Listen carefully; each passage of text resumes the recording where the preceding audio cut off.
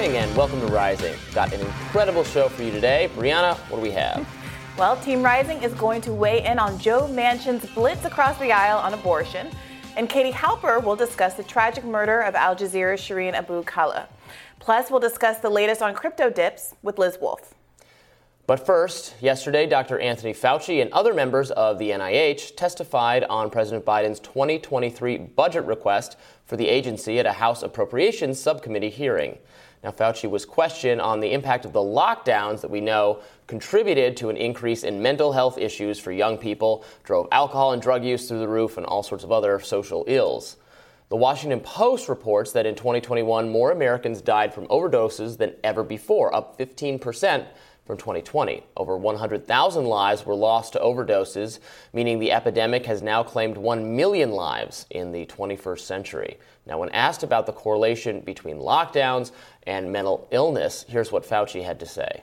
During the times of the lockdowns, the data that we have seen following these lockdowns has shown that we have had increases in depression among young people. Suicide. There's no doubt that when you yes or no, if you could just... I'll answer the question. There's no doubt when you put restraints on society that it causes emotional and mental stress. There's no doubt about that. But you have to have a balance of saving people's lives from getting infected and hospitalizations. Would you agree that suicide rates have increased among young people? Indeed, they have. Would you agree that domestic violence rates have increased? Yeah, well, the answer is yes, but I'm wondering what that has to do with the question you're asking me. Would you agree that drug and alcohol use increased during these lockdowns? Well, I'm not sure the lockdowns itself did it, and I'm wondering why you're asking me about lockdowns, because there were not complete lockdowns in this country. Right, and he goes on to say that, well, China, they're the ones really locking people down, which, okay, sure, yes, what China is doing is crazy compared to even what we did, but, like, kids were kept out of school for an entire year in some places or for more. Young people were very locked down. Their entire social lives were shut down. Their sports, extracurricular activities, their social lives were very much shut down by government policy. So he's clearly, he got what the thrust of those questions were. It's to make him look bad for having supported such policies, but he deserves that because he did support such policies. Well, for one, I think the distinction he's trying to make between what happened in China, which was a real lockdown, people not being permitted to leave their homes, and what was happening today, that's a meaningful distinction if we're asking the question, were people able to make have a certain degree of social interaction? In China, the answer might be no if you're literally unable to leave your home. In America, not being able to go to school or having your workplace closed meant that people could choose, using the freedom that exists in America, to meet up with people and meet up with their friends outside of school and things like that. And to the extent that people chose not to, I think it was in large part because there was a global pandemic. Remember, the year before the vaccine, when you got sick, you could get really, really sick, and many young, healthy people were going to the hospital and even dying. We have 1 million people who have died from this. So I think it's worth making that distinction because while some onus is on the government, there is also onus on individuals for also making the same decision the government did and deciding it was safer to stay at home and deal with the mental health consequences of that than go out and potentially getting a life-threatening illness. Now, I'm with you that some of the COVID recommendations that happened, especially post-vaccine, weren't well calibrated to what the actual risk profiles were of different populations. But I don't think that Fauci is entirely wrong there to want to make some specific distinctions between both what happened in here and what happened in China and what degree of caution and kind of shutting down social life was because of government recommendations or schools being shut down, and how much was because Americans were living through a stressful time and chose to self-quarantine because they didn't want to get a virus. But the kids did not get you say, okay, they could still see their friends, I guess, but so much of their lives is structured around school, which was the thing that remained closed of all sectors of our society. The thing that was shut down, lightly locked down to some capacity, the longest or restricted, was schools, which makes no sense whatsoever because the school-age population is the least at risk. There's some risk still, sure, but less so than the general population. Many people went back to work or were working the whole time. But the schools were almost universally more closed than anyone. And no one, if Fauci objected to that, he didn't start complaining about it until the very end, until it was too late. Well, okay, I completely grant that some of the school policy was not well calibrated. I also have a lot of friends with young kids whose kids are preschool age who very much did lament that they weren't able to take their kids to play dates, et cetera. And that wasn't because play dates were shut down by the government. It's because all the other parents decided it wasn't worth the risk, or they formed very small pods with just a couple of other families so they can continue those kind of behaviors. But schools aside, and I grant you some points there, he's talking about the opioid epidemic. Certainly, there are some high school students that engaging in drug use, but I suspect a huge population of the folks who were, taking more drugs and suffering from overdoses during this period, they were adults. There are people who are well out of school age who are suffering with addiction, and I think that we have to have. I think it's fair to have a conversation about the trade-offs. We were talking about this yesterday. The trade-offs that are going to occur when there is a government policy trying to stop a pandemic and all the other downstream effects. And we should be having a fulsome conversation about what was worth it and what wasn't worth it.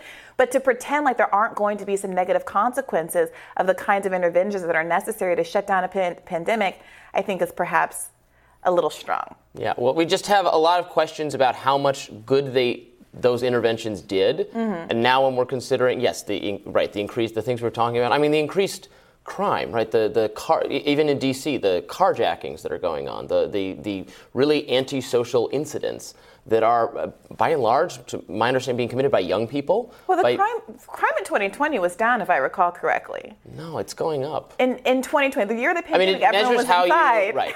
Nobody did anything. Some categories of crime are going down. Lockdown. Some categories of crime are going up, but the trend is not good. The broad, crime decline that began in the early 1990s, then a massive decline over the next 10 years, and then a continued decline, is starting to go back the other way. Well, that's a much bigger conversation to be had with a lot of statistics that are not at our fingertips right now. But with respect to Fauci, after that he was asked about his continued pause on gain-of-function research. Let's watch. Do you advocate for a continued pause of gain-of-function research, sir? I think it's very important, Congressman, to make sure that we abide by the set guidelines of the conduct of research. One of the problems with the word gain of function, it means so many different things to different people. So what we have done, and we're very, very flexible in re-looking at those guardrails, that when you're doing work on different pathogens, there have been a multi-year process that have set the guardrails of doing that. And those guardrails have worked really quite well. He also gave a flat-out no when asked if he was responsible for swatting the lab leak theory in the first place in early 2020. Moving on, when the prospect of a lab leak from Wuhan gained traction in April of 2020, Dr. Collins told you that you should find some way to, quote, put down this very destructive conspiracy.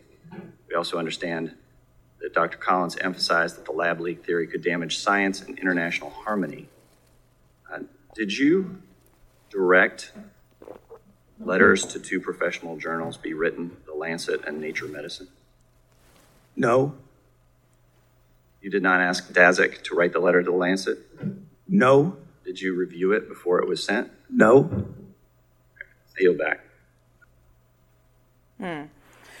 Yeah, so I don't have any insight into whether or not he directed the letter, but it seems like the questioner certainly believed that to be the case. Right. Well, we've heard, those calls they had about, this is a conspiracy, and how do we? And then they were people should look back at Ryan's previous reporting on this for greater context. But there was some indication that health officials were going way too far to shut down discussion of the lab leak theory. And, as for the gain of function stuff, it's just it's very irritating when he tries to define it in such a way, no, that's not what we're talking about. But that is what we're talking about. That's don't try to play that game. We have serious concerns about the research that was funded by the U.S. government, done in lab conditions that we don't believe, that we know were not totally safe, regardless of whether that is the origin of this disease.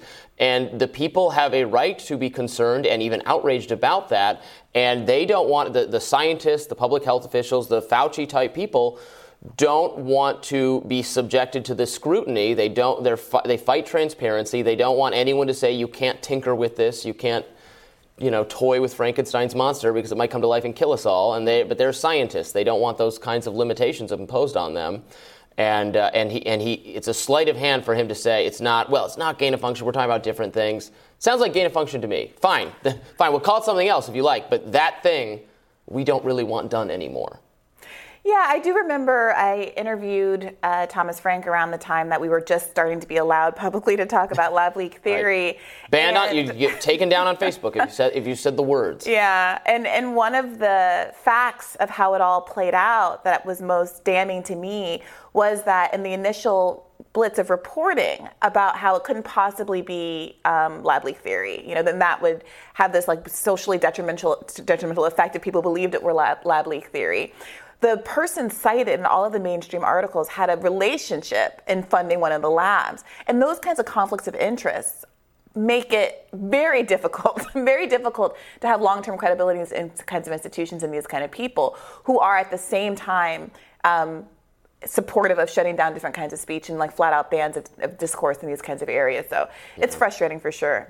Well, later on in the hearing, the acting NIH director, Lawrence Tabak, told the committee that federal law allows royalty payments to the NIH, but agreed that it gives the appearance of a conflict of interest in response to a question about endorsing particular medicines. When asked about a Chinese request to hide the early COVID genes, here's what the director had to say. There's no question that the communication that we had about this sequence archive, sequence read archive, could have been improved. I freely admit that.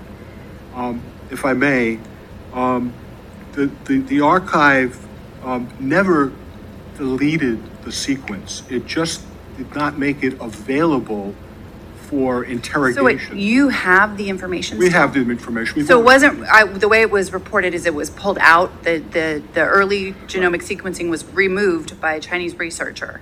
So anybody who submits to the sequence read archive is allowed to ask for it to be removed, and that investigator did do that, but we never erase it. Oh, so you don't have the information anymore? We do. We never erase the information. We keep it. So they were able to withdraw public viewing of it? Public viewing, that's correct. It's not erased. We just hid it at request of the Chinese. Yeah, Great. Oh, that's so much better. Wonderful. Yeah, and for background, what we're talking about here? The sequencing for the COVID gene? Mm-hmm. Yeah. Meaning that the argument here is that they had it and this is the lab leak, the basis of lab leak theory. Yeah.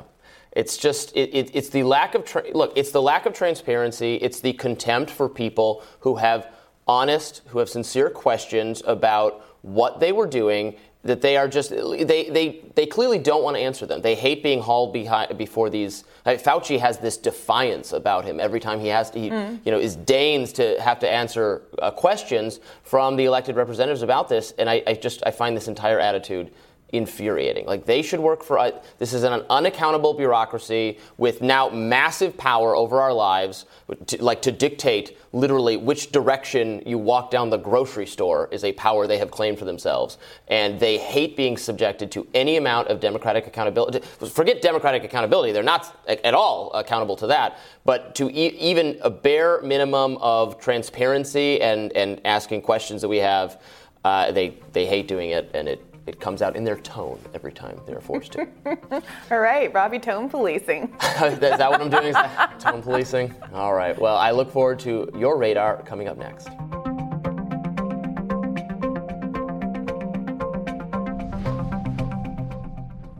Brianna, what's on your radar? Well, today I'm asking, what really caused the baby formula shortage? We've talked a lot on this show about the politics surrounding the formula shortage, the tone deafness of corporate politicians who applaud themselves for sending billions in arms to Ukraine, while American parents struggle to literally feed their babies. But we haven't truly unpacked how this happened. How could it be in the richest country in the history of the world, we can't even keep enough baby formula on hand to feed our children? Well, the answer to that question is that we have to go back to the beginning of the story, to the roots of the recall of Similac, a leading baby formula manufactured by Abbott Nutrition. And that story all started with a whistleblower. Back in October of 2021, an employee at Abbott Nutrition production facility, known as the Sturgis plant, sent a whistleblower letter to the FDA. It alleged, among other things, that management had failed to fix failing, worn-out machines that had become breeding grounds for a Coronobacter bacteria outbreak that had led to 4 baby hospitalizations and 2 babies dead. Food and Safety News reported that, quote, for several years, some of the equipment associated with the drying process at the Sturgis site was in need of repair. As a result, a number of product flow pipes were pitting and leaving pinholes. This allowed bacteria to enter the system and, at times, led to bacteria not being adequately cleaned out.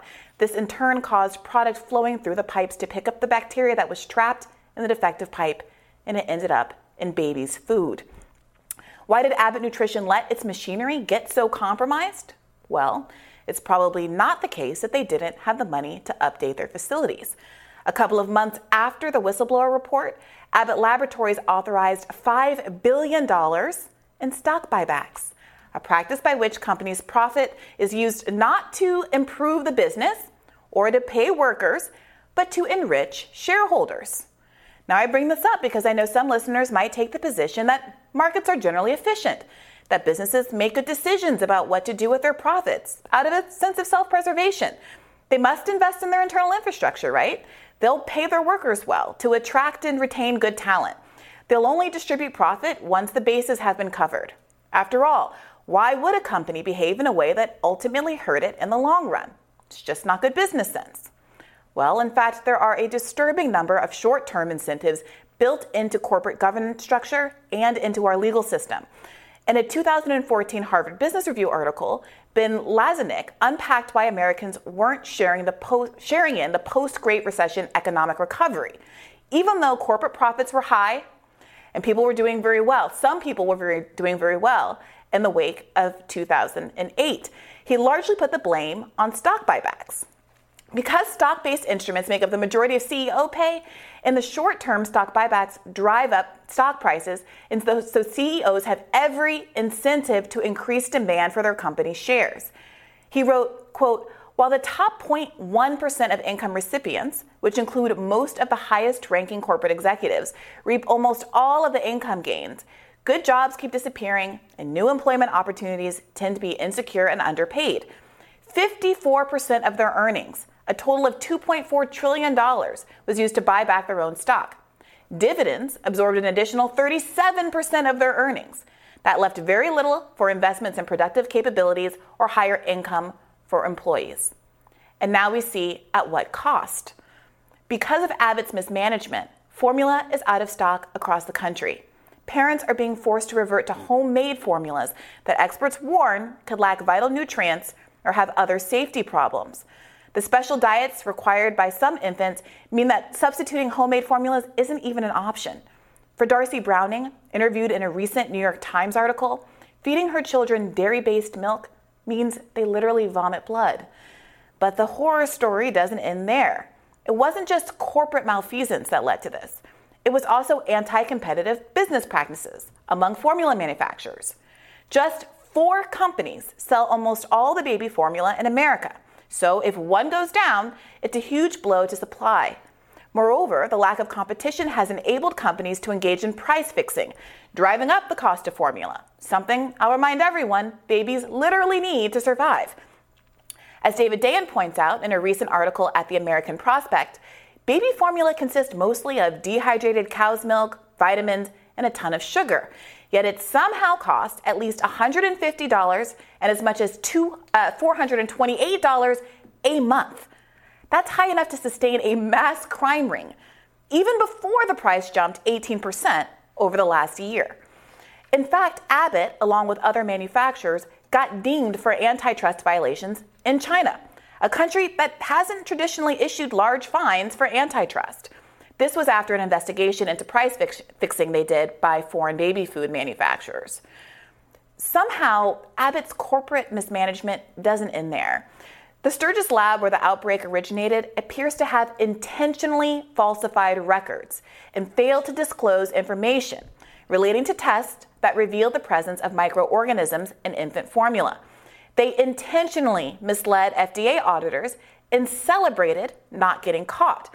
They even declined to move from paper to electronic record keeping so they could limit oversight. Moreover, the whistleblower said he repeatedly raised concerns about plant safety with management, and his concerns were brushed away as petty. He was ultimately fired for his trouble. Now, Abbott isn't the only weak link here. After all, the FDA did miss Abbott's negligence during their audit, and they've rightly been criticized for how long it took them to react to the whistleblower report in the first place. They didn't even interview the whistleblower for 2 months. The FDA deserves scrutiny too, and upon closer inspection, it turned out the FDA is, in fact, in trouble as an organization. According to a 2020 New York Times report, the agency has too few resources and too little power to fulfill its key responsibilities. It also has become profoundly vulnerable to political interference and other special interests. There's a revolving door between FDA staffers and the industries they're tasked with policing. Just like arms manufacturers are now populating Biden's cabinet and driving us into a Cold War with Russia. That has to stop. The FDA also is facing a funding crisis. The agency ensures the safety of a full 20% of all consumer spending. Think about that for a second. 20% of everything you buy has been safety checked by the FDA.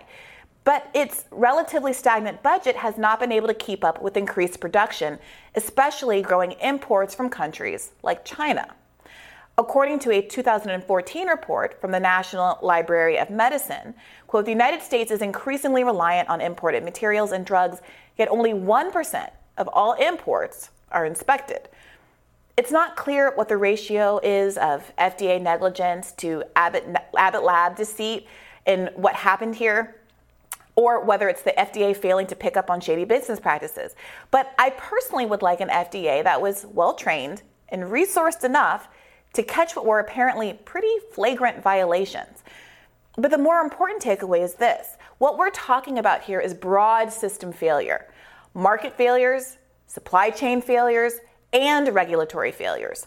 The problem doesn't go away just by shutting down the FDA. That just lets the unethical business practices that got us here in the first place go unchecked. What we need is not more unfettered profit motive. What we need is more accountability, not less. And while I'm open to a mechanism in addition to or outside of the FDA in providing that accountability, I know that laissez-faire capitalism got us here in the first place. And that here, where we are now, is already a world in which parents can't feed their children, and we've already lost 2 innocent babies. So, I was driven to check this out because I felt like you were making a couple of good points the other day when we talked about this after your radar.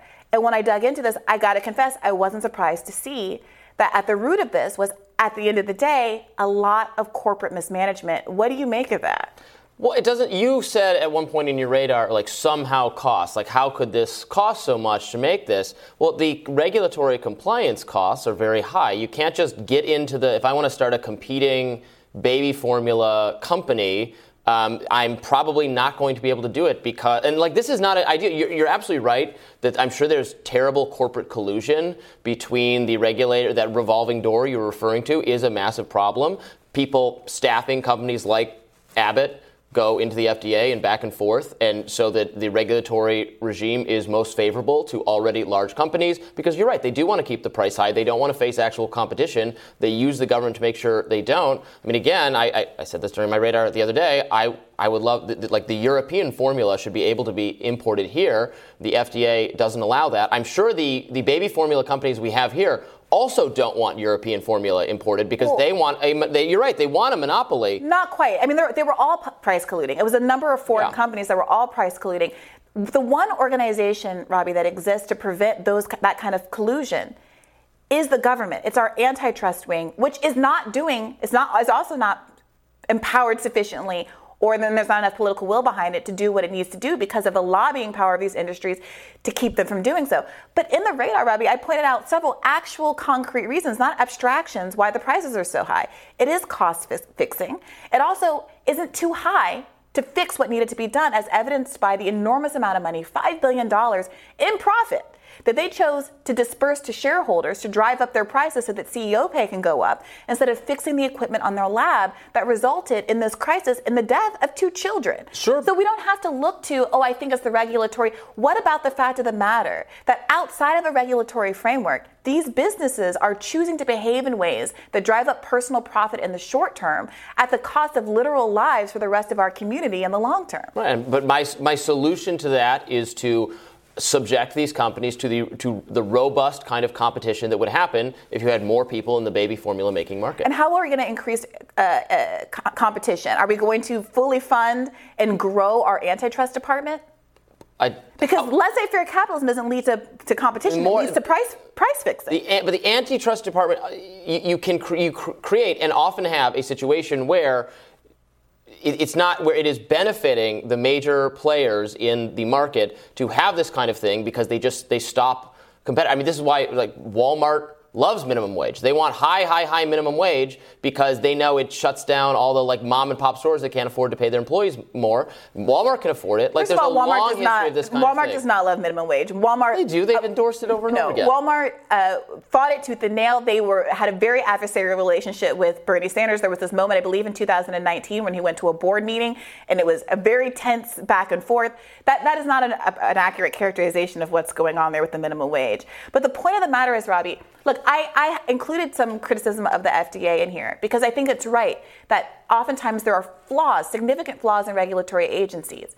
But to me, it's what is really clear is that the only agencies, the only checks and balances for which there's an accountability, and the only checks and balances that exist at all in some cases when we're talking about how to prevent anti-competitive business practices are the government. Even if you believe in a limited role of government, it seems to me that this is exactly the role it should play, to keep corporations from being able to do things that are anti-competitive, anti-capitalistic, driving smaller competitors out of the market, coordinating together to drive up the cost of something that's very easy to make, cheap to make, and an essential need.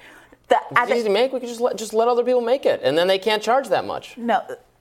If you read the report, which I recommend everybody do, the Food and Nutrition Report, they make it very clear that it is not safe for most people to be making their own baby formula. One, it's very difficult to get the nutritional balance you need that mimics what's in breast milk.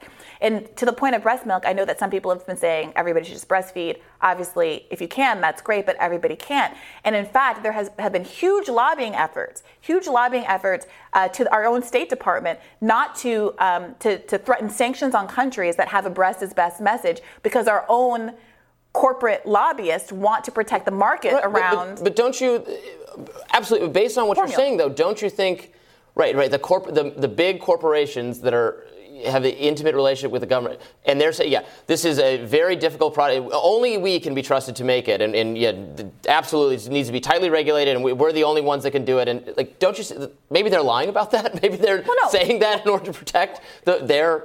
There is definitely a balance. I'm gonna acknowledge there is a skepticism that everyone should bring to all of these conversations. I read enough in the preparation of this that I feel pretty confident about the overwhelming scientific consensus around formula, being that if I had a child, I would prefer not to rely on mixing up powders and chemicals and nutrients in my kitchen. I mean, there are people whose kids have real health concerns that they can't drink anything with a dairy base or they will bleed out. The New York Times article that's from yesterday, I think people should read and see what the real exigency of the situation is. There are storage issues, there are preservative issues. Babies are very sensitive in a very vulnerable population, so that is the case. But what I'm only pushing back on, I don't disagree with your critique of government in large part, but the idea that the problem is a collusion between government and the private sector. That is literally, definitionally, what fascism is, when we have that kind of corporate takeover, that courtocracy. Your solution to that seems to be to get rid of the government part and let the businesses do whatever they want. It seems to me that you can easily identify flaws in both factions and that you have to address both at the same time and not just let one or the other go laissez-faire. I mean, life is frustrating. You're damned if you do, damned if you don't. No. But I need to call out the problems that I see with the ways in which excessive regulation can actually be in the interests of the big players because it hurts smaller upstart competitors more. Well, I'd be interested to maybe hear, this is not a perfect case of that, but you see that phenomenon. I agree that happens sometimes. I look forward to a radar from you on that subject coming up soon. But up next, Congresswoman Katie Porter is reportedly concerned her Democratic colleagues don't share her interest in connecting to working Americans, especially on the issue of inflation. Stay tuned.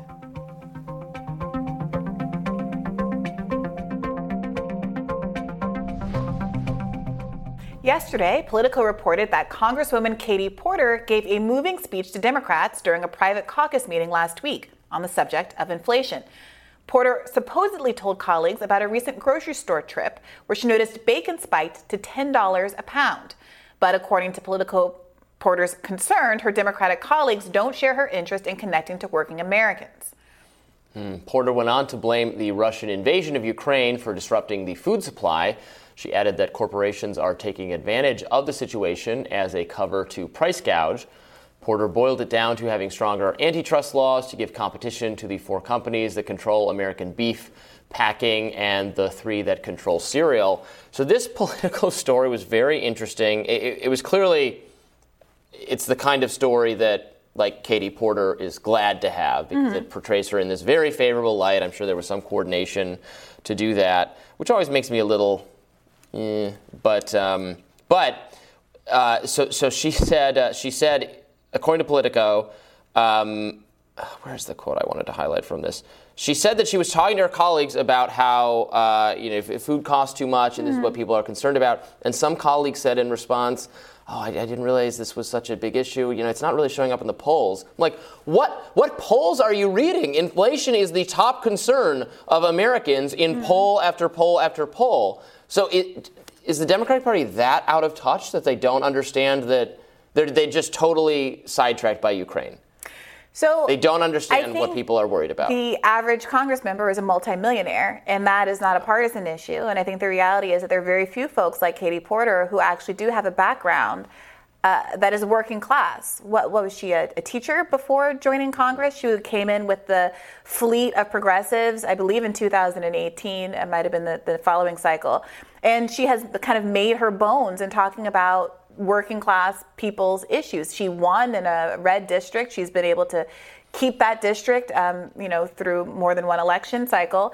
And she's really demonstrated an ability to communicate with folks, I think, because she doesn't talk in these partisan terms and she understands what people on the ground are going through. It does not, frankly, surprise me at all that people in Congress, regardless of party, would be surprised that not only that the cost of bacon is up to $10, but that is even unusual because they aren't usually buying bacon at any price. It's very, I love this quote, the Arrested Development, the Lucille Bluth. How much could a banana cost? $10? Literally, we had a cycle, 2 years ago, where Nancy Pelosi got rightly dragged when she was bragging about her very expensive freezer that contained all this Talenti ice cream. The freezer. Which, look, it's not really about the ice cream. Like, ice cream, a pint of ice cream is kind of expensive no matter where you are. It's not about the idea of paying $7 for ice cream, but it's about the tone deafness of it all, right? It's about the fact that we were in the middle, or at the beginning, rather, of a economic crisis driven by COVID and lockdowns.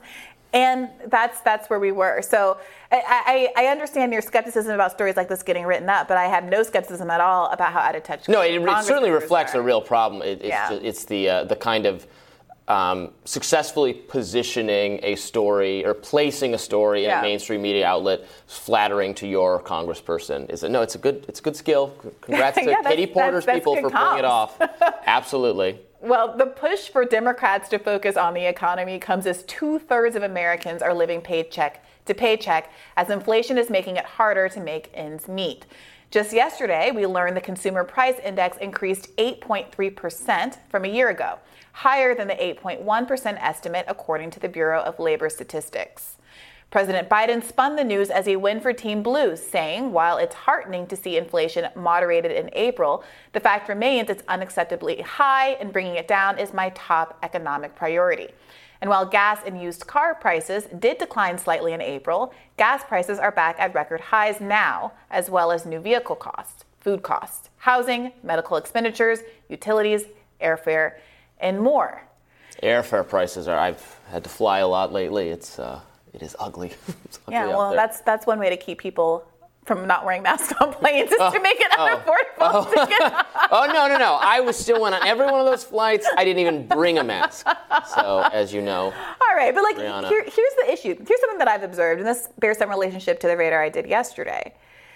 I've observed that some people, I believe it was Governor Newsom, had a plan to issue some gas relief. I think there was issuing some gas cards. There have been these other efforts by some Democrats in some parts of the country to provide some small bits of relief in that way.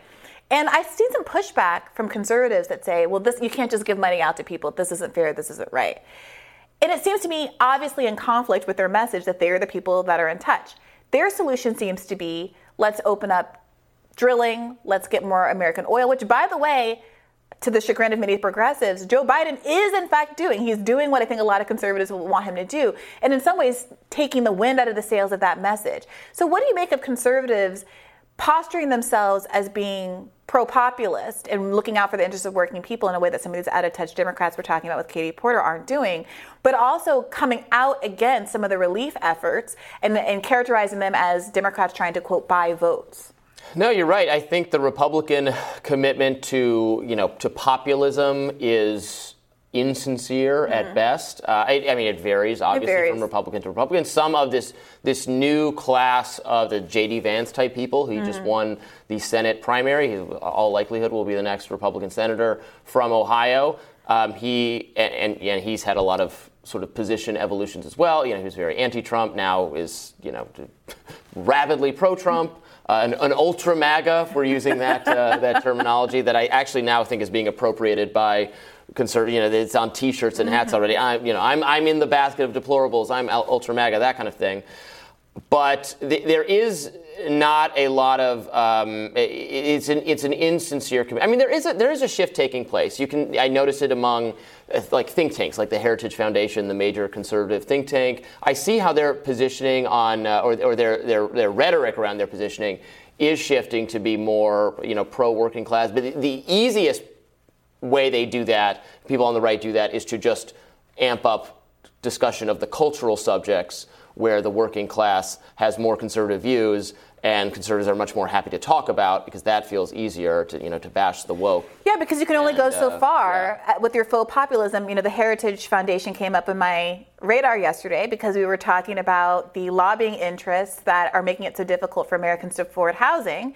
And, one of the people from the clip that I played came up through the Heritage Foundation and is now advocating strongly against raising the minimum wage for workers, even as we see profits sky high for the top 0.1% in CEOs. They are choosing to do stock buybacks, distributions, paying themselves instead of actually funneling the money toward the people who have created all of that wealth. So it is interesting to see whether or not there are any political realignments that come out of the economic crisis. There's a lot more conversation about antitrust in Republican circles, in conservative think tank circles, like way, way, way more than there was in the aughts or the 90s or the 80s. So there is a realignment, going on to some extent. It's going to be interesting to see if any policies ever do come out of that. But this is a different. I mean, that's why I said when Elon shared that that chart saying, well, Democrats have just moved left, Republicans haven't.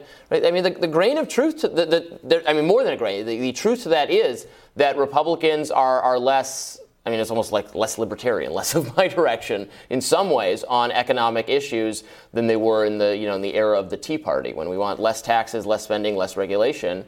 And just far more right when it comes to the social issues, like they're far more right whether or not racism is real or. They're far more right on. They've moved further right on immigration. I think that's the very clear one. The social stuff, I don't know. Their views on abortion rights. But their views on abortion were. I don't think they're more conservative than they were in the 90s or the aughts. Well, the reality is, when Roe v. Wade was decided, people are talking about this a lot now. It wasn't a controversial decision. It was a bipartisan. The 70s, sure, yeah. Decision, and it was created. It was made into a polarizing issue by the Christian right as they gained power in the Republican Party. The majority of Americans today, Republicans today, support maintaining Roe. Even if you ask them different kinds of questions about how they feel about abortion, obviously polls come up with different results. So there does seem to be a way in which both parties just have gone in different directions on different axes, but the people in the middle, the overwhelming majority of Americans still want, I'm sorry, I got to say it, Medicare for all, student debt cancellation, a $15 minimum wage. I think a conservative would say the inability to acknowledge the existence of women of a major progressive organization. What do you mean by that? What do you mean by that, the Bobby? ACLU tweet I'm referring to. So who in your life hasn't acknowledged the existence of women? I'm sitting here a woman, and I've heard this is expanding a lot, so you might as well just be specific about what we mean. I'm talking about the ACLU. It's indicative of Are you talking about the broader trend in some very niche liberal circles to birthing persons? Yeah, because there exists some trans people who identify as men who can be pregnant because, they can. Absolutely. There are edge cases to everything. Right. So I'm curious, Robbie, I've never personally met a pregnant trans man. Right. I have met some trans men. I've met no pregnant trans men. If you were to meet one, would you refer to them as a pregnant woman? I would use whatever language makes them most comfortable. All right. So maybe even birthing person? Well, if that individual person wants that language, sure. But that just because there are rare, like every category has rare exceptions to it. Yeah. That doesn't mean the category doesn't exist or is false. Yeah, look, I think I'm not accusing you of saying that at all, but there is a dancing around that now going on in a lot of language, just creeping its way from like educational centers into how these things are taught and discussed. And you can be for that. You can say that's fine. I'm just saying that is fairly radical. And is it radical just to defer to radical new wanna, language? Well, it is new, and I'm not going to sit here and say it's not uncomfortable for probably most people, just like any new thing is uncomfortable. Like I said, I've only had the pleasure of meeting a couple of trans men in my entire life. It is what it is. But I also am really skeptical of why it is that this is such a huge part of the conversation when neither of us have ever been in an intimate personal situation where it's ever come up. I appreciate that there are some fringe parts of the left who perhaps overextend themselves to seem like they're doing the right thing. But if I have a choice between a party who is hypersensitive to just wanting to be nice to people and not making them feel uncomfortable, and another party who thinks it's a punchline to talk about folks in that way, who aren't really hurting anybody, all the while trying to use that to distract from the fact that they are trying to crush a democratically supported $15 minimum wage effort in a state that voted for Donald Trump. Trump voters want this, and their legislature, their representatives are using people's confusion about new social issues to derail a substantive conversation about their economic rights, then I will take the birthing person all day and night. And I just really think it's worth teeing up the contrast there and being really specific about what the stakes are. But if using the terminology birthing, sure. I've never said the word birthing person. I'm just saying from a political standpoint, there's no question that the Democrats offer a more on economic, on a lot of the issues you're passionate about, offer a more friendly to the working class package of policies than Republicans do. So the fact that despite that, the Republicans are gaining ground and Democrats are losing ground horribly with this political bloc because they are so annoyed by things like the birthing person stuff should show Democrats that they should really stop doing that. Well, here's what I will say. I've never heard personally, I don't like these people I'm about to mention, by the way. I don't care for them. But I've never heard Chuck Schumer say birthing person. I've never heard Joe Biden say birthing person. I've never heard Elizabeth Warren say birthing person. I've never heard Joe Biden say, Bernie Sanders say birthing person. I don't think I've ever heard an elected Democratic official say it. I have seen some, Why do they make fun of people activist groups say it somewhere, I guess. I don't even know where the origin of it is. What I do know is that I turned on some Tucker Carlson the other night and I heard one of his guests say that women shouldn't be in the military. They're trying to put tampon in boys' bathroom. We've got to get women out of the military because they're bleeding all over the place. Now, should Democrats be highlighting the kind of rhetoric that is regularly coming out of the right like that? The fact that Marjorie Taylor Greene and a bunch of these other folks have these red laser eyes that are supposed to be Democrats do highlight that all the time. Should we be no, they don't highlight it over the time. Every time I turn on the TV, it's a conservative talking about birthing person. I don't hear all of them talking about those specific instances, the specific language that is coming out of some sections of the far right. In the media, Marjorie Taylor Greene is talked about every day. Right. They talk about, they say things like this is comms advice for Democrats I'm giving you right now. It's not enough to say Marjorie Taylor Greene is crazy. It's not enough to say Donald Trump is racist, because there is plausible deniability behind those kind of vague statements. You have to be able to specifically articulate what it is that something's doing wrong. And saying things like, well, Donald Trump thinks Mexico's not sending their greatest people. To people who like Donald Trump, that's not a racist statement. That's like a factual statement that says, I think that Mexicans are great. They're just not sending the great ones. That's how you have to be in that mindset and know that when you say things like, well, he's just racist for that you lose credibility in that. Everyone should be more specific is my argument, because if you are more specific about your critique, it's more difficult to breeze away and be characterized as some like crazy CRT zealot who just wants everyone to hate white children or whatever the rhetoric is. Well, I think people like the people you mentioned, Biden himself, could do themselves a world of good by actually maybe mocking or making fun. Barack Obama used to do this. He actually, in several instances, right, criticize the kind of, fainting couch woke college students who don't want to hear dissenting opinions. He said that in commencement addresses. He did. And he was the most popular president of.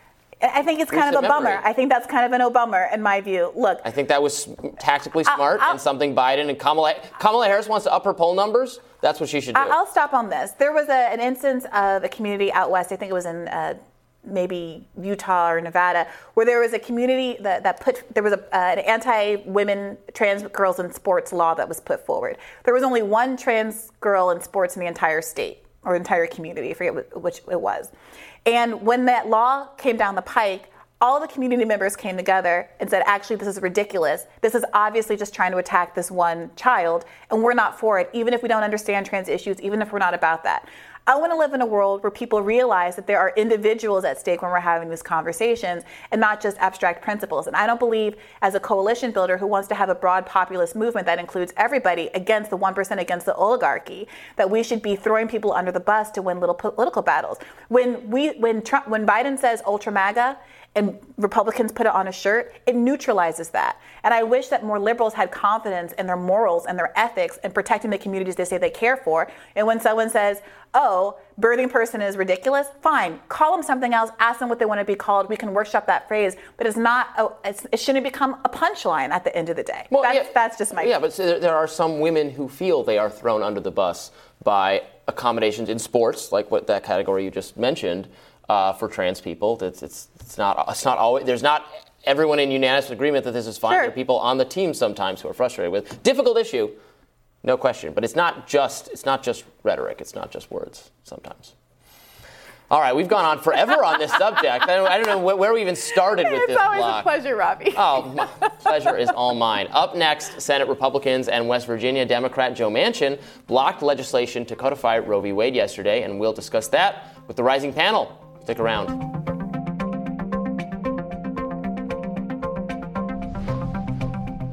On this vote, the yeas are 49, the nays are 51.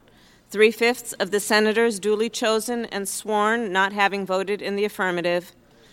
The motion is not agreed to. That was Vice President Kamala Harris after Senate Republicans, along with West Virginia Democrat Joe Manchin, blocked legislation to codify Roe v. Wade. Here's Harris after the vote. This vote clearly suggests that the Senate is not where the majority of Americans are on this issue. It also makes clear that a priority for all who care about this issue, a priority should be to elect pro-choice leaders at the local, the state, and the federal level. Because what we are seeing around this country are extremist Republican leaders who are seeking to criminalize and punish women for making decisions about their own body. Here with us to discuss is public defender and commentator Alaimi Alurin and Newsweek contributor Denise Long. Welcome to you both. Morning. Good morning. Morning. So Alaimi, I wonder if Kamala Harris means she has to replace people in her own party with more pro-choice legislators, because they didn't even have Joe Manchin's vote. They didn't even have, obviously they were not going to get to 60 votes, but they couldn't get even every single member of their own coalition to support this. Exactly, which I think is a great issue people are having with Democrats now. I'm not going to be unreasonable and say that she's not wrong in order for them to get the vote and have the numbers that we need, more pro-choice senators and politicians. But the reality is people are very frustrated with Democrats constantly responding, vote blue, vote Democrat as the response to anytime something oppressive happens. But then these same things keep happening. And unfortunately, it's not like this was their first opportunity that they could have tried to codify Roe. Roe has been in existence for 50 years. They've had ample opportunities. So I think people are a little dissuaded and disenchanted with the Democrats right now. Yeah, that's a good point, especially since, Democrats are right now campaigning, Jim Clyburn for one, are campaigning down in Texas to elect a, anti-choice Democrat there who is running against a pro-choice progressive that they could be supporting. Barbara Lee was asked about this recently on Mehdi Hasan's show, why should Democratic voters believe and trust in you that we need to just elect more pro-choice Democrats when even the Democratic Party establishment is out here campaigning right now against a pro-choice Democrat?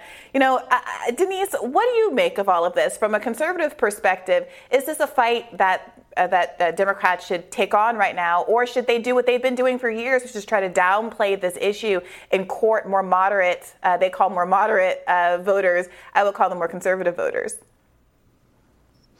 Well, part of the question that I have, Brianna, is the extent to which what they put forth on the floor actually reflects the vast majority of American sentiments regarding abortion, which is the idea that there should be some allowance for exceptions regarding rape and incest. But we also know that that is a very, very small percent. I think it doesn't even amount to 2% of abortions that are sought. So that is part of the question. I think there is something to be said about the extent to which local state governments are going to the other extreme, where they are outlawing all abortions in all circumstances.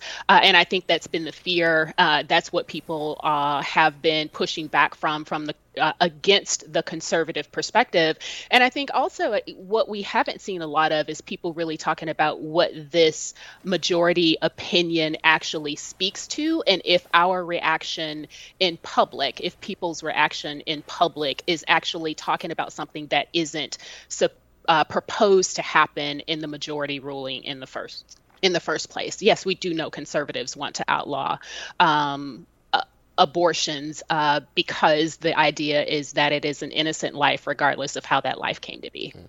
Well, we definitely wanted to get to this. The ACLU tweeted last night, abortion bans disproportionately harm Black, Indigenous, and other people of color, the LGBTQ community, immigrants, young people, those working to make ends meet, people with disabilities. Protecting abortion access is an urgent matter. Racial and economic justice, as I noted in response to their tweet, seem to be missing a key group. No? Women, maybe? Can they say the word? Are they capable? Are we just not willing to define it anymore? What do you think, Alaymi? Listen, obviously, this is an issue that disproportionately impacts women. To shoot the ACLU some bail here, I think what they're probably trying to reference in this list is that the women that will be most impacted are poor people, are poor women, poor Black and brown women, immigrants, people with less access, as opposed to, I think sometimes they can dismiss LGBT women? Not to I do think offend anyone, but get canceled on your own, Robbie. Yeah, look, Glenn Greenwald made this point, saying that straight people are probably going to be implicated by abortion rights more than gay people by the nature of how reproduction works. But I think there is another point to be made, whether or not they're disproportionately affected or not, is that some percentage of people who are seeking abortions are the victims of rape, and certainly people aren't checking people's sexual orientation before they decide to rape a person. So they're not disproportionately affected. I think perhaps affected as well. Yeah, I think a really important critique, and I think a lot of liberals need to take heed to this, is that they over rely on this idea of disproportionality and disparate impact to make points that don't necessarily need that for the underlying point to be a sound and ethical one. And Denise, I want to come to you were saying something earlier that was related to this. You were asking about you were talking about how this is playing among voters in their home versus in public, and the emphasis that some liberals, some people who are defending abortion rights across the political spectrum, put on the kind of less common reasons for abortion, rape, incest, etc. And I take your point that why is there so much emphasis on that when it's such a small sliver of motivates such a small sliver of abortions? But there's an opposite point too. If that is there was such a consensus about abortions for those reasons, why is it that certain conservatives keep pushing for to get rid of abortion rights for those areas? The case that this is all predicated on, the Dobbs case out of Mississippi, it did not ask to get rid of the Roe v. Wade. It only asked for a 15-week abortion ban, and it did obviously not protect rape and incest exceptions. But why do conservatives keep setting themselves up to have to defend such an unpopular policy if, in fact, it's such a small number of abortions? Shouldn't they just say, okay, we'll let those ones slide? I think it gets down to the core question around when life begins. And I think the conservative perspective is life begins at conception. And under what circumstance does a government morally give largesse, opportunity, and again, funding to the ending of that life, regardless of how that life came to be, whether it came from consensual sex with the intent to give birth, or whether it came from a failure of, condoms, birth control, all of those types of things, or if it came from forced sex. And so the question there becomes, if you are a hardliner on life beginning at conception and that we have no moral right to support the ending of that life, then yes, you would say that there are no exceptions to abortion, because you would essentially be saying that you are supporting the murder of a life. And I want to come back, though, to this tweet, not because this tweet is like the most important thing ever, but I think it is so reflective of exactly why, if Democrats are asking themselves, why are we losing? Why are we about to get wiped out at every level? Why are Republicans about to destroy us in the upcoming midterms, possibly then again in the presidential election? What are we doing wrong? And if they are honest with themselves, they will look at things like this and say, our inability to acknowledge that women exist, to say as an organization that defends the rights of various people, to say this is an issue that affects women, they can't say that because unhinged, crazy activists in their coalition, who are not important and don't represent enough voices, don't want them to say that. And they should just ignore those people and offend them because it doesn't matter. But they're so afraid of offending them that the Democrats are going to lose at every level for the foreseeable future. And I think it's a huge issue. If I was going back to that because that point is incredibly important, Robbie. As a diversity, equity, inclusion, anti-racism, both scholar and consultant and trainer, this is what I have seen all the time in doing this work, is that people on the left are very loud and very wrong often when they're talking about this disproportionality. A lot of the pushback that you are seeing around the anti-racism work that came out of the murder of George Floyd is being uprooted now because of these extreme levels of rhetoric calling abortion, moderation, ban, or whatever white supremacy. Is fascinating to me, especially considering the history of eugenics and all of that in regard to controlling the Negro population in America. So you are absolutely right. Part of the reason they are losing people, bleeding supporters, is because of this extreme nonsensical view of things and their misuse of legitimate social justice issues. Yeah. Allow me to give you opportunity to respond. I absolutely disagree with most of what's just been said. If there's anybody that panders to the craziest part of their base more and nonsensical information, it's the Republicans. If we're going to have an argument, I think it's that the Republicans do it better. If anything, I think what Democrats' problem is they never pander to who are the leftists or who are being diagnosed as the crazies, right? Joe Biden is a person that was elected because, he was the lesser of two evils. There are a significant amount of people that don't necessarily support that choice or think he was the best and most progressive, but they voted for him because he was less worse than Trump. And they thought maybe maybe we could move him left, and that's not what's been shown. I think what's actually happened when you see decisions like Roe, it's not just hysteria. The draft opinion that we saw does seem poised to roll back rights that will affect these different minority groups that you see the ACLU talk about. It is set to roll back those rights too, and so that's what you're seeing as the issue. But the responses, even from the Democrats, are not supportive, even in rhetoric. It's one thing that you can't codify Roe, or you can't do anything substantive right now to protect the rights of the American people or who are your voters base. But even when you come out, you criticize the people on your own party and how they're going about protests and the decision. So I think what's happening actually is Dems do not do enough or say enough to support their own voter base. And I think that is what's happening. Not that they're pandering too much to the left. They're not pandering enough to the left. Yeah, Manchin's the one that's holding up the agenda, not some crazy loon AOC or whatever. Thank you. Denise and Alimi, we got to leave it there. Thank you so much for joining us. Thank you. Good to see you. Good to see you. And coming up next, well, Bitcoin had an interesting week. Is crypto dead? Liz Wolfe, associate editor at Reason, will join us to give us all the latest. Crypto investors are facing uncertainty as Bitcoin experiences some serious volatility despite this week's ups and downs. Currency's market value is still down about 50% from its peak last November. The Fed's interest rate hikes, inflation, and recession fears have caused the stock market as a whole to tumble, and things show no signs of getting better anytime soon. Joining us now to weigh in is one of our favorite crypto commentators, associate editor at Reason Magazine, Liz Wolfe. Welcome, Liz. Thanks for having me. So what is causing this market volatility right now? Can you unpack that a little bit for us who are not so crypto savvy? Absolutely. I mean, we've been in a period of extreme crypto hype. We saw this with the degree to which traditional investors really flocked toward crypto, the degree to which Coinbase really caught on. I mean, tons of Americans now have Coinbase accounts. It really permeated the sort of discourse. We even saw this with NFTs and the sort of like moment when like Justin Bieber was buying into Bored Ape NFTs. Like years ago, maybe even just 3 years ago, this is not something that had any sort of mainstream purchase. And in the last year or so, we have seen it really gather and garner a lot of popularity. So I think some of this volatility is going to be normal. And I think people panicking and trying to exit is probably the wrong approach. Yeah, I saw Sagar Enjeti, former host of this show, at Breaking Points. He tweeted, anytime I see a story about how Bitcoin crashed to 30,000, I can't even believe it because I was sharing moon memes at like 9,000 and at 15 I was losing my mind. So his point being like even when it was much less than what it is now, even after having crashed, it was still a really exciting thing. So we should keep that in perspective, right? Yeah, well, one thing that I think is really interesting is like the timing of this is especially bad because this comes on the heels of Coinbase's regulatory filing, which Brian Armstrong, the CEO of Coinbase, was talking about a little bit on Twitter.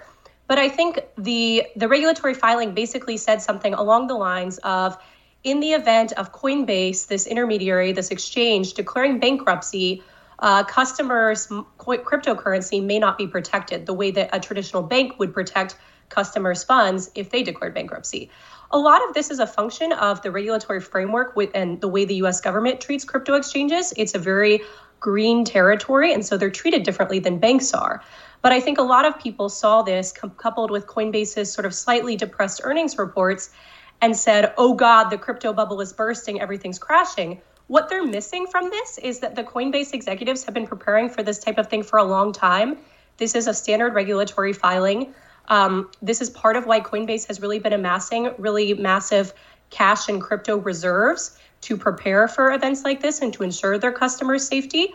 And it's also like one of the reasons why customers need to be considering the trade-offs very closely, because when you decide to put your cryptocurrency into an intermediary that faces regulatory scrutiny like Coinbase, you are necessarily compromising some of the security of those funds.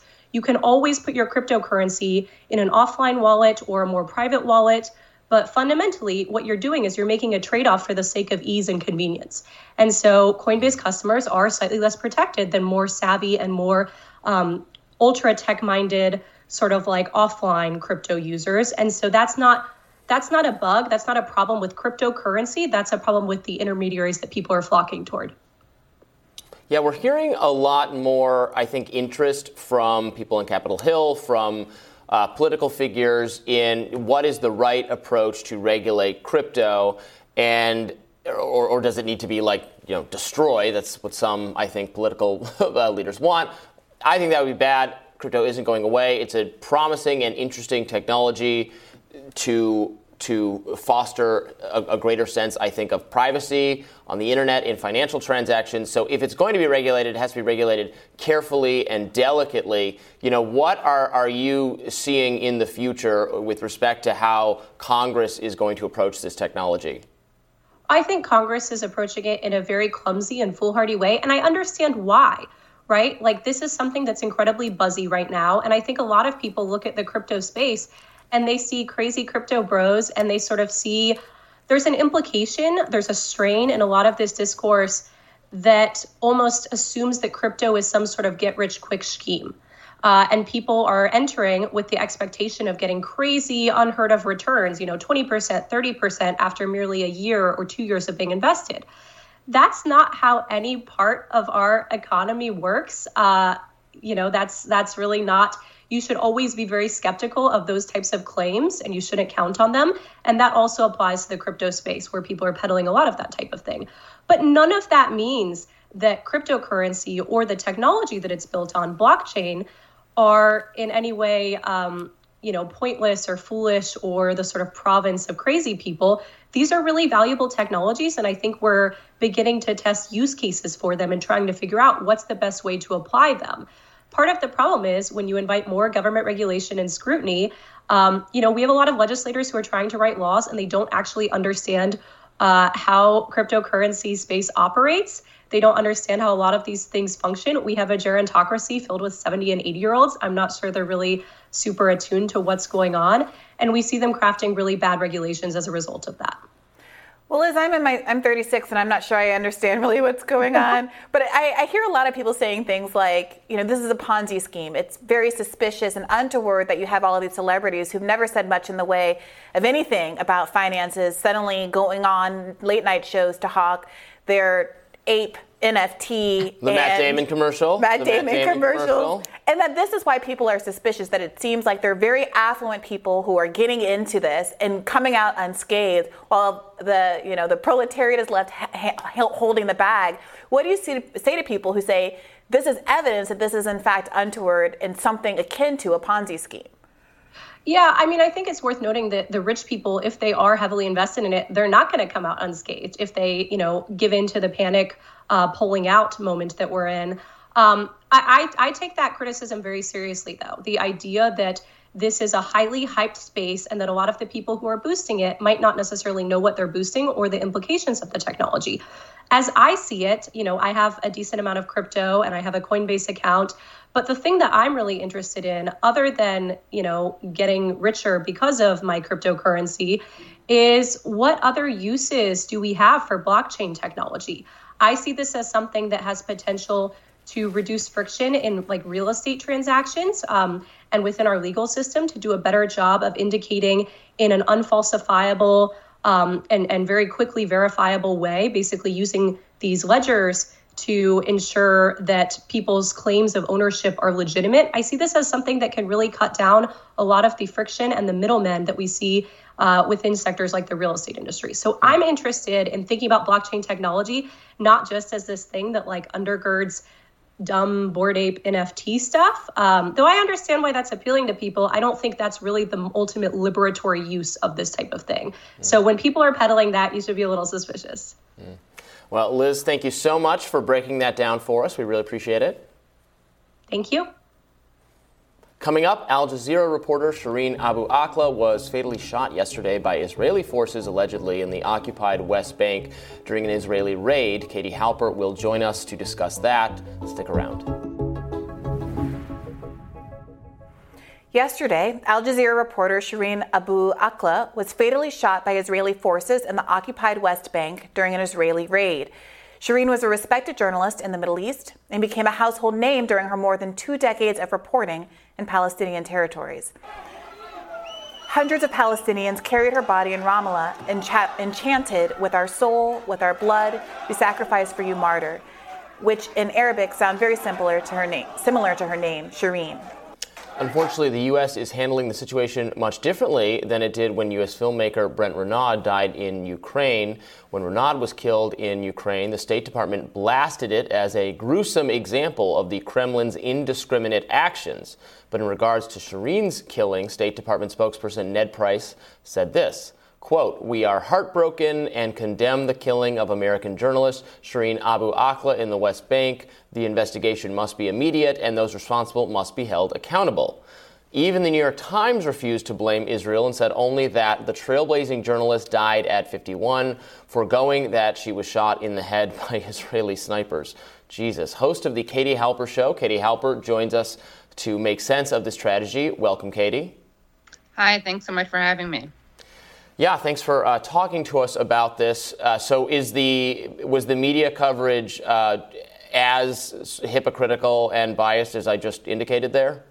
Oh, yeah. I mean, this is kind of part of a larger pattern that we see whenever the United States or the Western media is dealing with violence committed by Israel. There's a whitewashing, there's a downplaying, it's a cycle. And we see it all here. It also starts with the fact that Israel notoriously targets members of the press. And it should be said that Shireen Abu Akleh and the other journalists, another journalist was shot in the back.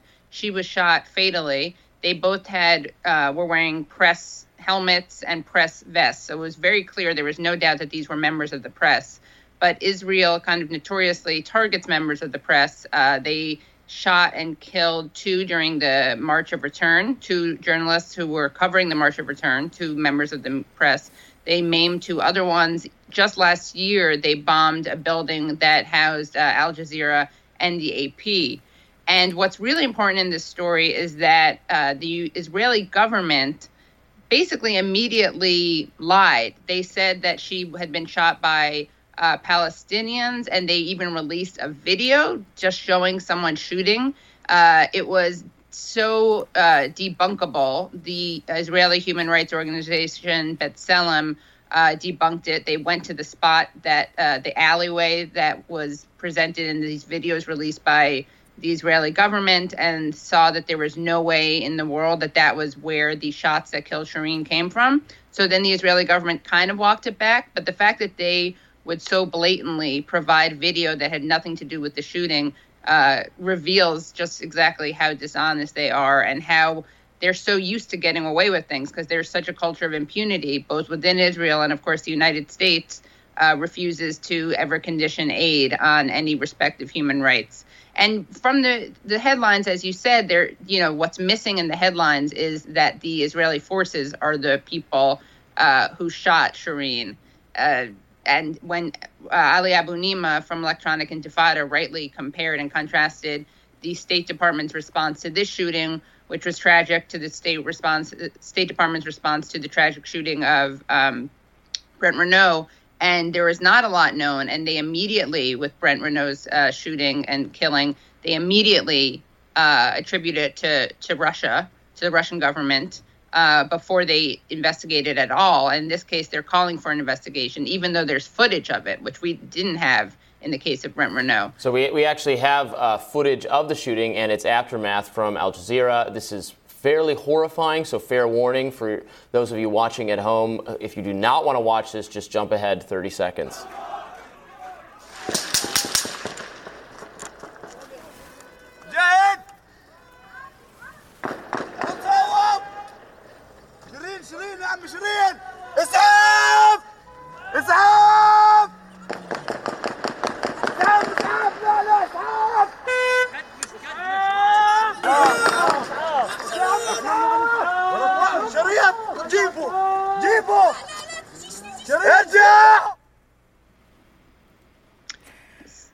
Something else I want to point out is that she was wearing a helmet and she was, they managed to shoot her precisely in the head where she wasn't covered. I believe it went through the neck. So this requires major precision shooting.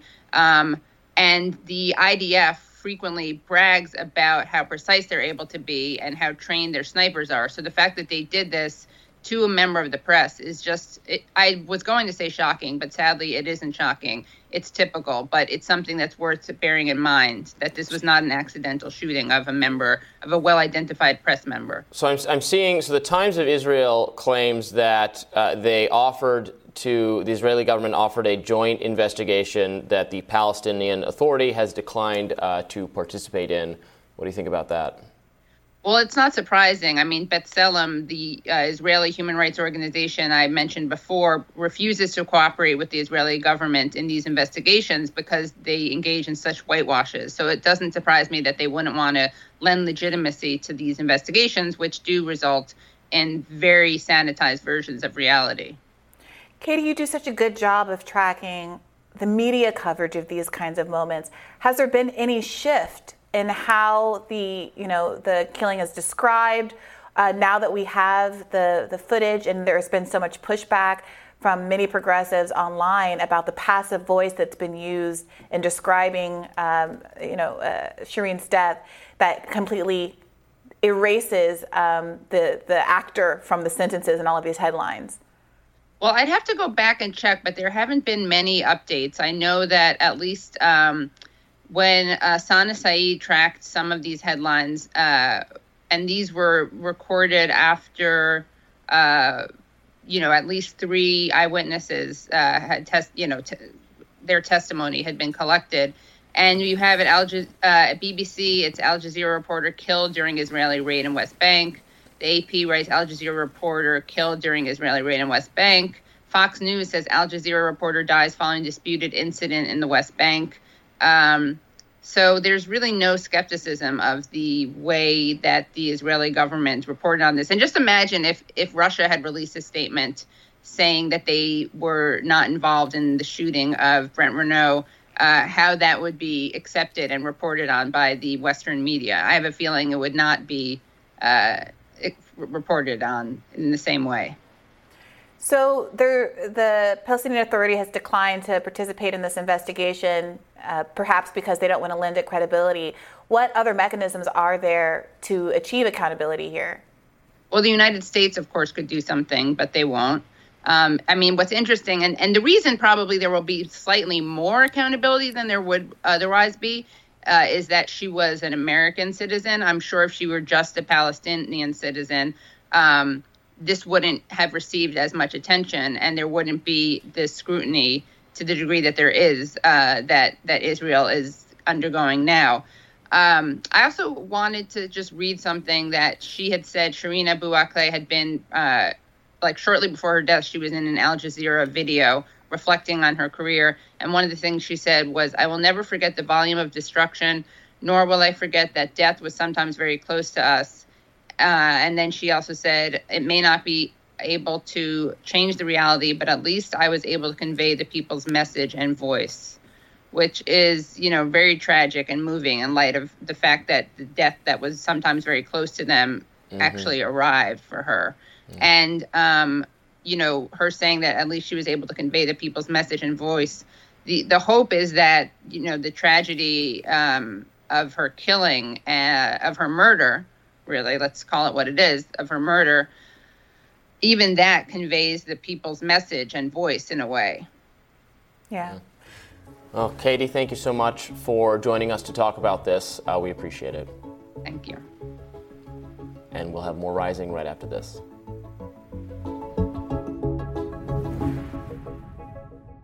We have an election coming up in 2024 in which it's very possible that we will have Donald Trump facing off against Joe Biden. If one of those people wins the presidency, he will be governing while he's in his 80 years of age. We've never seen anything like that before, and frankly, I think it's a real risk. I just turned 80, and I can just tell you, John, you lose a step. Your judgment is not quite as clear as it was.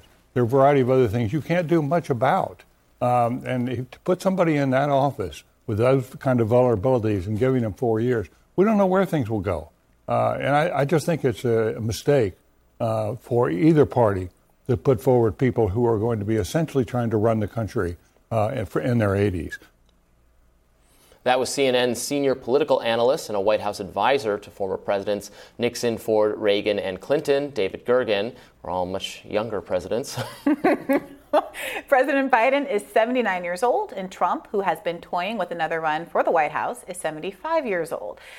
Look, I gotta say, I think the conversation about age that all these people are having, especially the Democrats, the way they're having it, is a sidestep around the substantive conversation about President Biden's specific mental acuity. It's a conversation they've been sidestepping since the primary. I remember Julian Castro and Cory Booker once made reference to it after one of the debates, and it felt like they were, caned off the stage and weren't ever allowed to open their mouths and were out of the debate, out of the campaign process altogether very shortly thereafter. You're not allowed to talk about it. And it's important to talk about because there are other old people who do not seem to have the same amount of cognitive decline.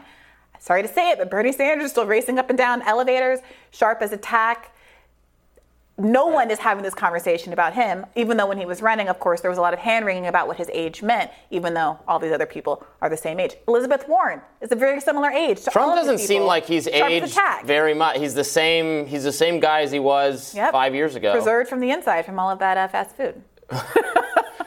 People age differently, and Biden, I never know, I don't want to try to diagnose someone from afar. I think it's annoying when people do that. His ability to communicate clearly has absolutely declined. It has declined dramatically since he was vice president. Yeah, compare Biden now to Biden then. It's not about totally a different. stutter. It's not about any of that stuff. Just No. compare him to himself. It's a marked change. It is. Now, how much acuity loss is there?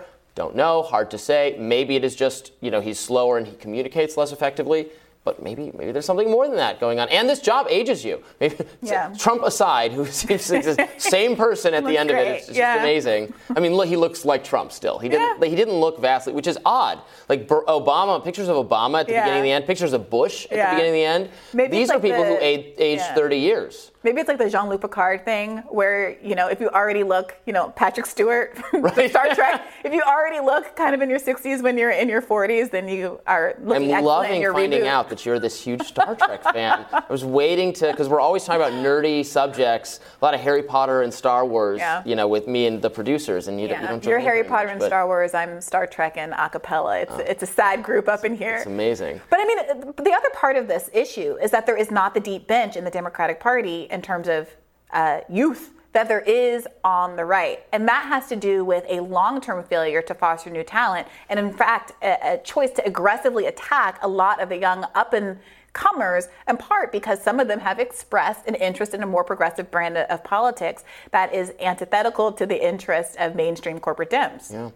And this is a national security issue. We do have, hopefully done or lessened or diminished, but a horrible pandemic, a disease running around that massively disproportionately affects, cripples, and kills the elderly. Mm-hmm. So to have that going on now, a once-in-a-century pandemic event, and at the time that's happening, we happen to have our oldest government ever. The people at senior levels in House, Senate, presidency, the court, older than ever. Mm-hmm. And, we're lucky that it hasn't affected them worse than that. We haven't had a high-profile death, but we could have. We certainly could have. Yeah, and your point about the court is a good one. That's another place where Republicans have been much more strategic about picking people who are younger and have more longevity. Mm-hmm. And of course, we all know that we're in the situation we're in now with all of the coverage about the potential overturning of Roe, because we had not only someone who was old, but who,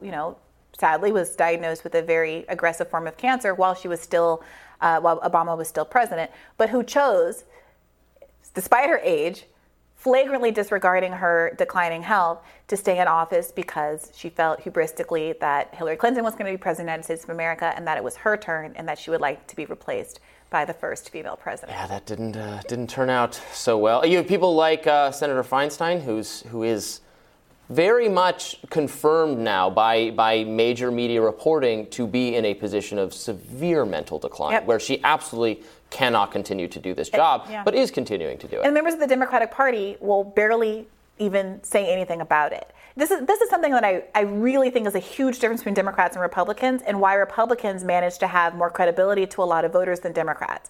No matter what a Democrat does, another Democrat will not criticize them. The family is strong. Once you're in, you are blood. And if you're an outsider like Jessica Cisneros or India Walton or Senator Nita Turner, you are considered to be the enemy almost more so than a Republican. You have Joe Manchin holding up the entire Democratic Party agenda, making it impossible to codify Roe, even if they got rid of the filibuster. He's still our friend. I'm sure Democrats will go and support any re-election campaigns he has. I saw, we talked, I think, earlier this week about a congressman who was unwilling to say that he would oppose Kyrsten Sinema or support her opponent in an upcoming challenge.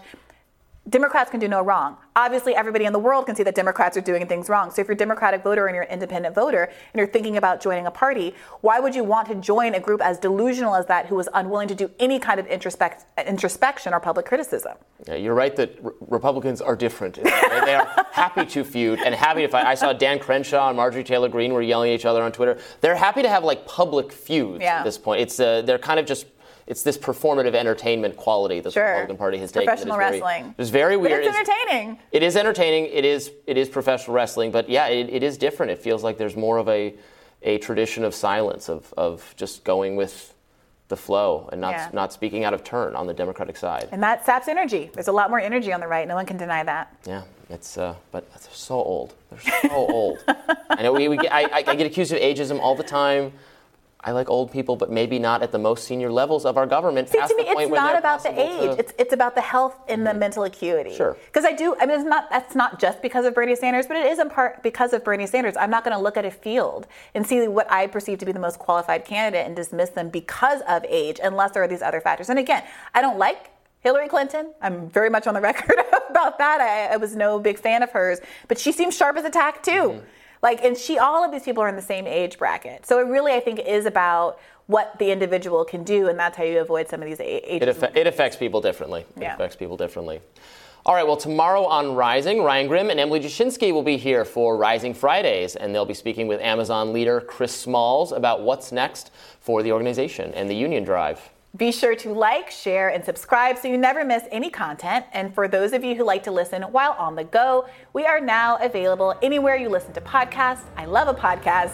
Make sure you subscribe to the Hills Podcast channel for more original content and coverage of developing news throughout the day. And everybody send Kim your get well wishes as she battles COVID. She's going to be fine, of course, but that's why she's not with us today. We hope to have her back very, very soon. Remotely, of course, and we will see you all next week. Bye-bye.